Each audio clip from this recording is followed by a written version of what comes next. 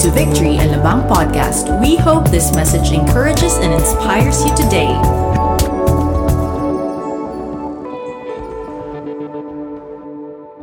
Well, hello, Victory family. It's so good to be here in our center once again in Festival Mall, even if I'm the only one here with a couple of our church staff. We're not yet meeting on site physically here, but thank you for joining us in our online weekend service. Now, you can actually just put there in the comment section where you are watching from, maybe from Cavite or from Parañaque or from Alabang. Just go ahead and write it there at the comment section so that at least we know where you're coming from. Well, today we're continuing with our series on the book of Romans, and we're going to be doing Romans chapter 5. This is still the gospel explained, and we will be looking at the peace of God. What a very important topic to talk about today. Now, if you feel that you would like to invite the rest of your family to join us and maybe some of your friends to join this service, go ahead and share the link on FB or YouTube, okay? Now, when you talk about peace, we want to live in a peaceful world. Now, how many of you would like to have peace, like peace, where there's no war, no strife? You know, Christmas is just around the corner. You know, I've been seeing a lot of memes. And, you know, when you talk about Christmas, peace on earth is normally a Christmas greeting, but it's more than just a Christmas greeting. It's actually like a song or a promise of God to His people. But peace on earth at Christmas is an expression of a more general desire for world peace. But we know that expectation is not the same as reality. Now, there's a lot of conflict still happening in the world that we live in today, and we are facing a lot of social issues like racism, terrorism, hate crime, discrimination, etc.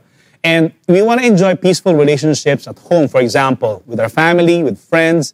And I'm sure that even, every one of us would like to have peace in our homes. Now that we're always stuck at home, many of us are still working from home. We're with one another 24/7. We're hoping that there's no strife, there's less irritation. We desire to have strong relationships with our spouse and our children. We also would like to have peace within ourselves, accepting and loving who we are inside. And there's a longing for peace deep in our hearts. And if we will be honest, you know, some of us may actually feel a long way from attaining peace in our lives. Instead, we have lives that are chaotic, maybe. Some of us don't have peace within. Maybe some of you are just so worried or anxious about the future. Maybe you're out of sync. Maybe things are messy and everything else is but peaceful. But what would you do if you could actually get peace? Now, Paul, in the following passage in Romans chapter 5, talks exactly about that. So I'd like to invite everyone, if you have your Bibles with you, why don't you go ahead and open to the book of Romans chapter 5, and we'll be reading from verse 1 to verse 11. I actually opened it right now already. I'm here in Romans chapter 5, verse 1. And I'll be reading from verse 1 until verse 11. Therefore, since we have been justified by faith, we have peace with God through our Lord Jesus Christ. Through Him, we also have obtained access by faith into this grace in which we stand. And we rejoice in the hope of the glory of God. More than that, we rejoice in our sufferings, knowing that suffering produces endurance. And endurance produces character, and character produces hope. And hope does not put us to shame, because God's love has been poured into our hearts through the Holy Spirit who has been given to us. For while we were still weak at the right time, Christ died for the ungodly. For one will scarcely die for a righteous person, though perhaps for a good person one would dare even to die. But God shows His love for us in that while we were still sinners, Christ died for us. In verse 9, since therefore we have now been justified by His blood, much more shall we be saved by Him from the wrath of God. For if while we were enemies, we were reconciled to God by the death of His Son, much more now that we are reconciled shall we be saved by His life.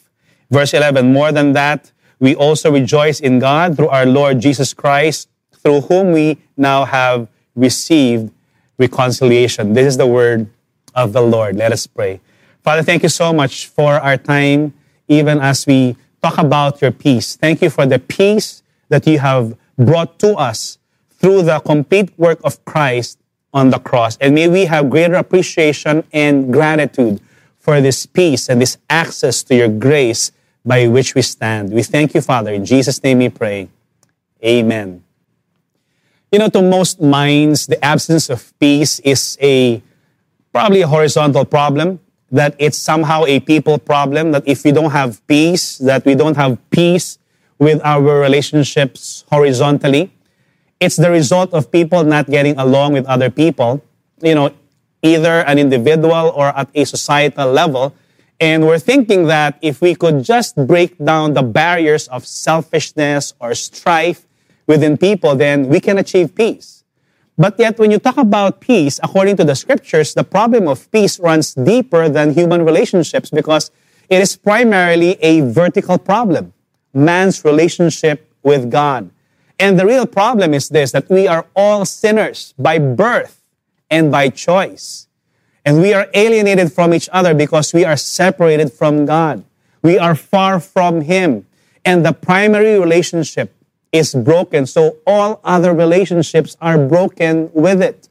Our relationship with God desperately needs healing before all others, and only God can fix it. Only God can make peace with us. It's His initiation. It's His initiative. He's the one who started. He's the one who looked for us. We were not looking for God. God was the one who searched for us. God was the one reaching out to us. And in the opening verse of chapter 5, you know, by using the word peace, Paul is talking about an absence of war. What he's saying is that at one time we were at war with God, enemies of God. But now, through the work of Christ on the cross, we are friends with God. What a title. You know, Abraham was considered a friend of God. And it's really just an amazing thought that instead of the people, us, being enemies of God, that we are now friends with God, no longer at war with Him, but at peace with Him. And so often, we portray Christian peace as being something to do with how we feel, like a subjective peace. We are content, we're happy, we're feeling emotionally stable. You know, sometimes when we say that, you know, I am at peace, or I have peace, you know, we're translating that into feelings. You know, but when you talk about peace, being a Christian is absolutely not about what you feel. And the Christian faith is not based on emotions or feelings. It is built on truth, on what Jesus has achieved for us on the cross. Transaction done. Whether we feel it or not, it doesn't matter what you feel right now. And because it is all dependent on Jesus and not how we feel, we can be absolutely confident of our relationship with God. That is what peace is all about. Not based on our feelings. And sometimes you may actually be feeling, some turmoil or some storm within, but yet when you are absolutely sure and have put your faith in the finished work of Christ on the cross, then peace has come. There's nothing that we can do to earn God's love. Jesus did it for us, period. And Paul is quite definite about it when he wrote, we have peace with God. Now let me just share 3 thoughts on this. First thought is we have peace with God, okay? We have peace with God because we have been justified or we're declared righteous by faith. And we see this in verse 1. Now we see this word again, justification. Now justification is the act of being made righteous before the sight of God. It is God's righteous act of removing the guilt and the penalty of sin while at the same time declaring the ungodly to be righteous because of the sacrifice of Jesus on the cross. You know, I often say this, when you talk about justification, justified is like a key word here. Justified means justified, never sinned. And that's what justification is all about. That we have been given a clean, perfect record. You know, we were all sinners once before our relationship with God. And that was our identity before. And who we are determines normally what we do. Not what we do determines who we are. We're not sinners because we sinned. We sin because we were sinners. That's our nature. And our identity determines what we do. And no matter how hard we try to change, We are incapable of doing, the change unless there's a change in our nature and identity. We cannot change ourselves. And this is where the grace of God and the work of Christ comes in. And God initiated this work and has done it for us. God intervened and He has changed our identity from the inside out. And Jesus has given us His perfect record. Jesus lived the perfect life and He was judged for our imperfect life. He took the judgment for our imperfect life and we got the credit for His perfect life. Can you imagine that? That is what justification is all about. He who knew no sin became sin for us so that we might become the righteousness of God in Christ. And we call it imputation. Fancy word. Not amputation, but imputation. It is the action or process of ascribing righteousness or guilt to someone by virtue of a similar quality in another. It's like a divine exchange, or my sin for Christ's righteousness, my guilt for Christ's innocence. In other words, we're no longer guilty of the sin that we have done. The righteous judge basically looks at us and declares us not guilty. And by declaring us not guilty, it does not mean that we are totally innocent, as if we have not broken the law, because we all have broken the law. What it simply means is that someone else had paid the penalty of our sins, He who knew no sin, and that is our Lord Jesus Christ. And now this is a tough concept to grasp, I understand. Because we live in a world or a society that is based on merit or hard work. We must work hard to earn our keep. For example, students, they're about to go to class already, or school, it's about to start. Students are recognized based on the effort that they put in school. Employees are rewarded and compensated based on the competence or the hard work that they have done. And the motto of the world is no work, no pay. And this is the society that we live in. And as a result, sometimes we translate this mindset into salvation, and we think that we need to work our way to God to earn His favor and love, and yet we know that nothing can be farther from the truth. I want to quote from W.A. Criswell, and he said this: the message from our Lord Himself is that Christ suffered and was raised from the dead, and that remission of sins should be preached in His name to all people. That is the good news. That is the message. That is the gospel. He actually preached this in his sermon entitled The Remission of Sins. And now this is good news. This is great news, in fact. And some would even say that this is too good to be true. We, in essence, actually have been accepted by God before we were ever worthy to be accepted by God. Now that is great news. God was the one who made us worthy, and He accepts us. And we had absolutely nothing to do with it. Absolutely nothing. This leads me to my second point. We have been given access into this grace and hope of the glory of God in verse 2. It is not only peace that Jesus' death on the cross brings us. As Paul says in verse 2, through Jesus, we have access into this grace by which we stand.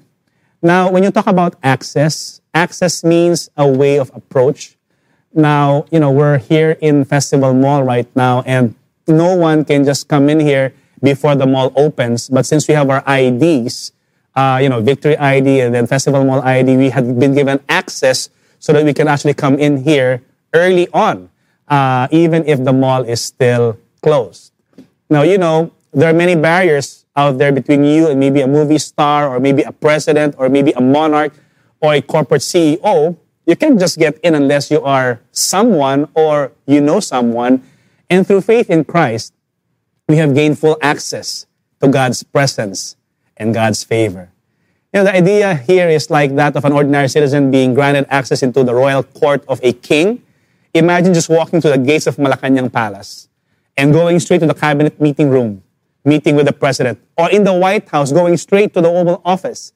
Through Jesus' death on the cross, we have been brought into a state of peace with God, and we have been given access to Him, His grace, His love, and His compassion. And because we have access, we can enjoy fellowship with God and His eternal blessings. Without holiness, we know this, we cannot see God, much more enjoy His blessings and grace. But by faith, we have access to come into the presence of this holy God that we worship through Jesus Christ alone. In John chapter 14, verse 6, He said this, I am the way, the truth, and the life. No one comes to the Father but through me.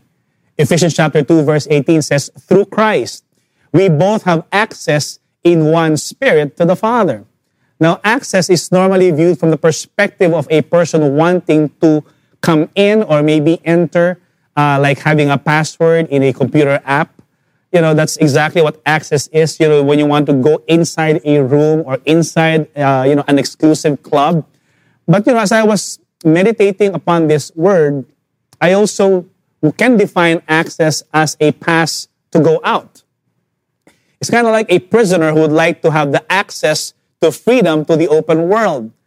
I remember playing the escape game when when we were visiting in Nashville, or the breakout room here in Manila. And the object of the game is to get out within a specific time by solving certain clues that will give you access to doors that will eventually open, and it will lead you outside. Before we were justified, we used to be slaves and prisoners of our sins. We were trapped, and we did not have access to freedom. But Christ sets us free from our bondage. Now we also rejoice in our hope of the glory of God. We are expectant of the future glory that is waiting for us. But Paul also added something about pain and suffering, and we've read that earlier in verse 3. He was talking about this, and we rejoice in our sufferings, knowing that suffering produces endurance, and endurance produces character, and character produces hope. Of all things that Paul is going to be talking about, why is suffering? At first this may sound a bit off, because who in his right mind would rejoice in his suffering as if that is what you are praying for?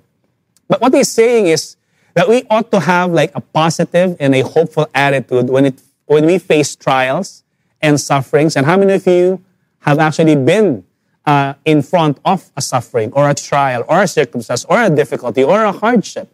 I believe all of us have faced such situations.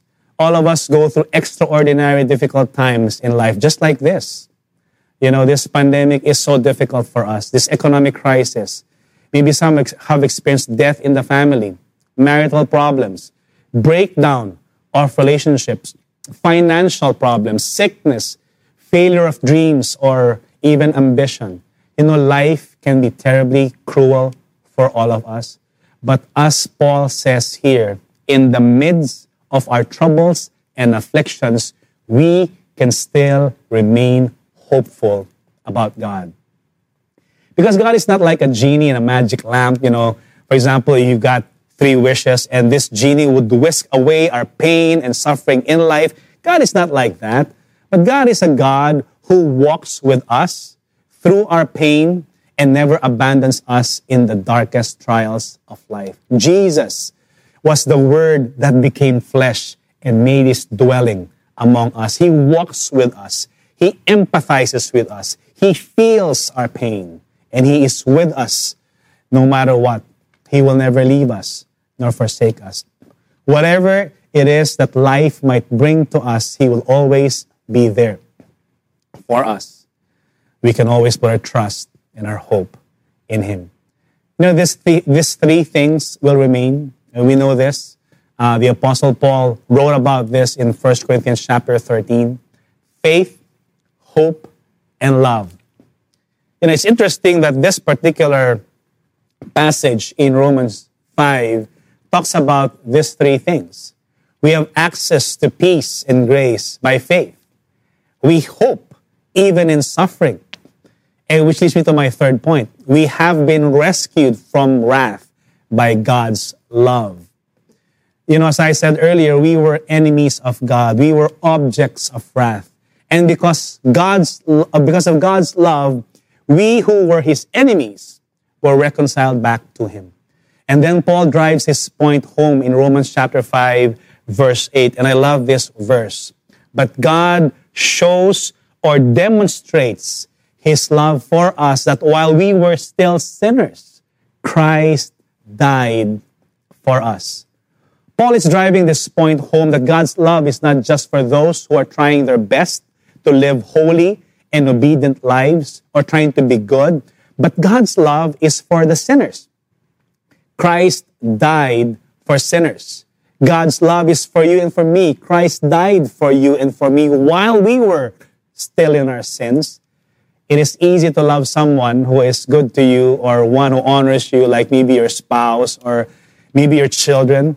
But it would be difficult to love our enemies. Someone who wronged us or stole something from you maybe, or one who betrayed you. Yet the Bible says that while we're still sinners and enemies of God, He decided to love us. Are we still questioning the love of God for us? You know, the death of Christ on the cross is the perfect demonstration of God's love.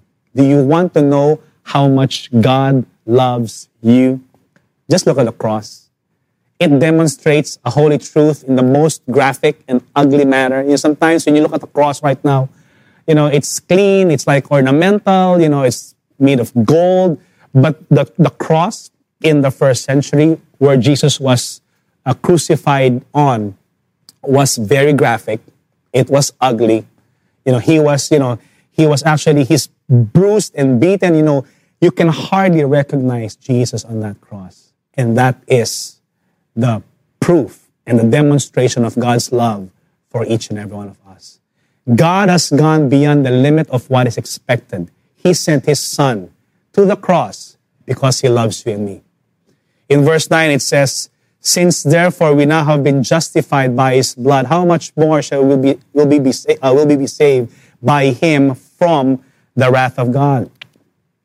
Now, there is something quite extraordinary about the way Paul phrases this sentence, because he pulls together all of time and space into one sentence. You know, it's like a grammar lesson from the Apostle Paul. He actually was able to pull the past, the present, and the future.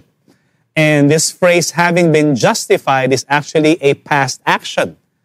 It's done. You and I have been justified, never sinned, just as if we were innocent. And then this word now, it indicates the present reality. And this phrase, shall we be saved, it talks about our future. You know, at the cross of Christ, all of time and space became one moment in eternal significance. Past, present, future, all became one. And that's why our salvation is never dependent on us. Because sometimes we get it right with God, sometimes we get it wrong. Sometimes we have big faith. There are a lot of times that we have little faith. Salvation is not dependent on us, but on the eternal significance of the death of Jesus on the cross. And because of His death, we are put in the right standing with God and we're saved from God's wrath through Christ. And I'd like to share my main point as we prepare to close. Real peace is attained by being reconciled to God because of the work of Christ on the cross.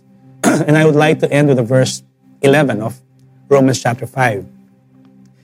More than that, we also rejoice in God through our Lord Jesus Christ, through whom we have now received reconciliation. What a wonderful verse.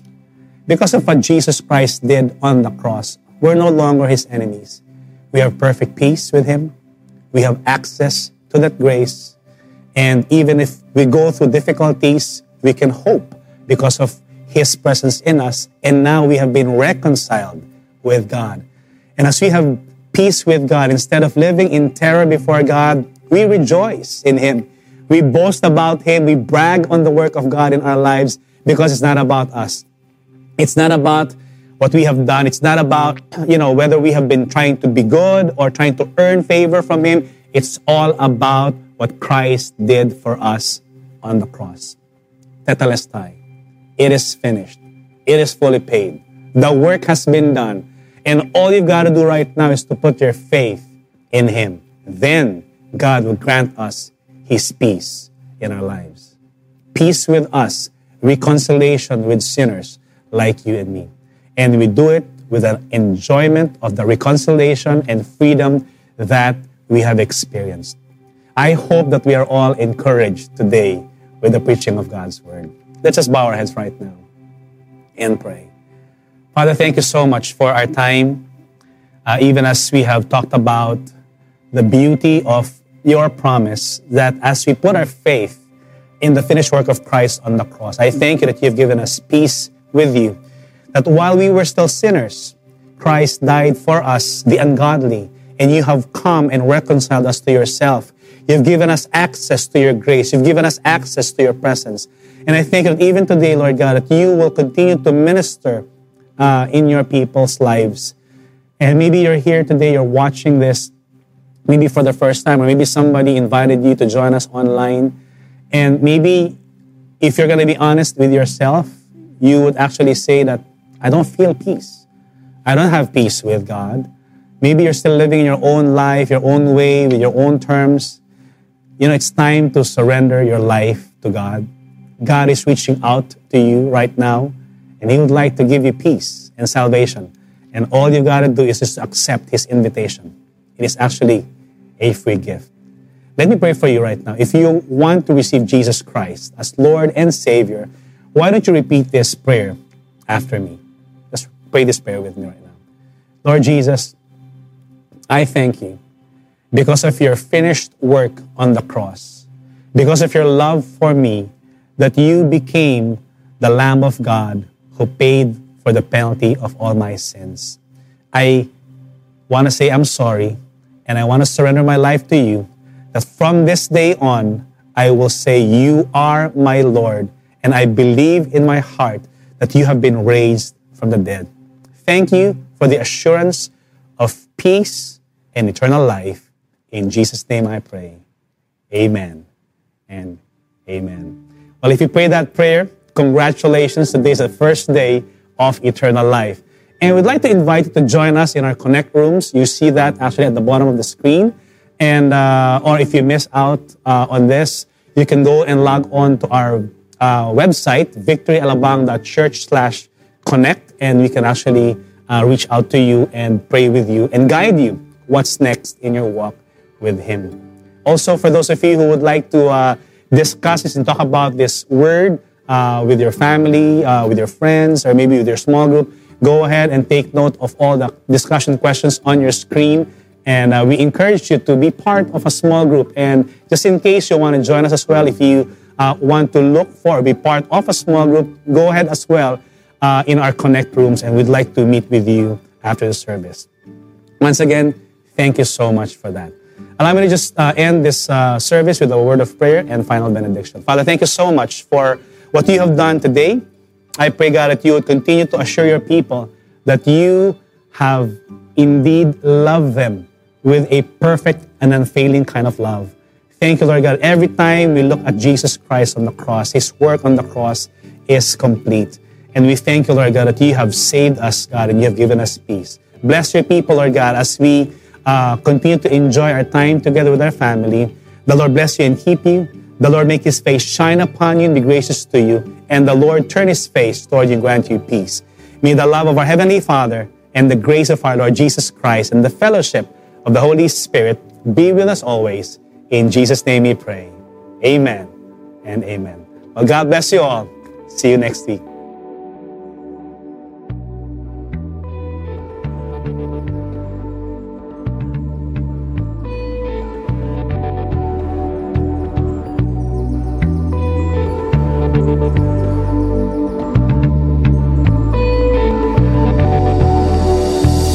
Thanks for listening. Make sure to subscribe and follow us on Facebook, Twitter, and Instagram. Feel free to share this message with your friends too. For more information about our church, visit our website at www.victoryalabang.church.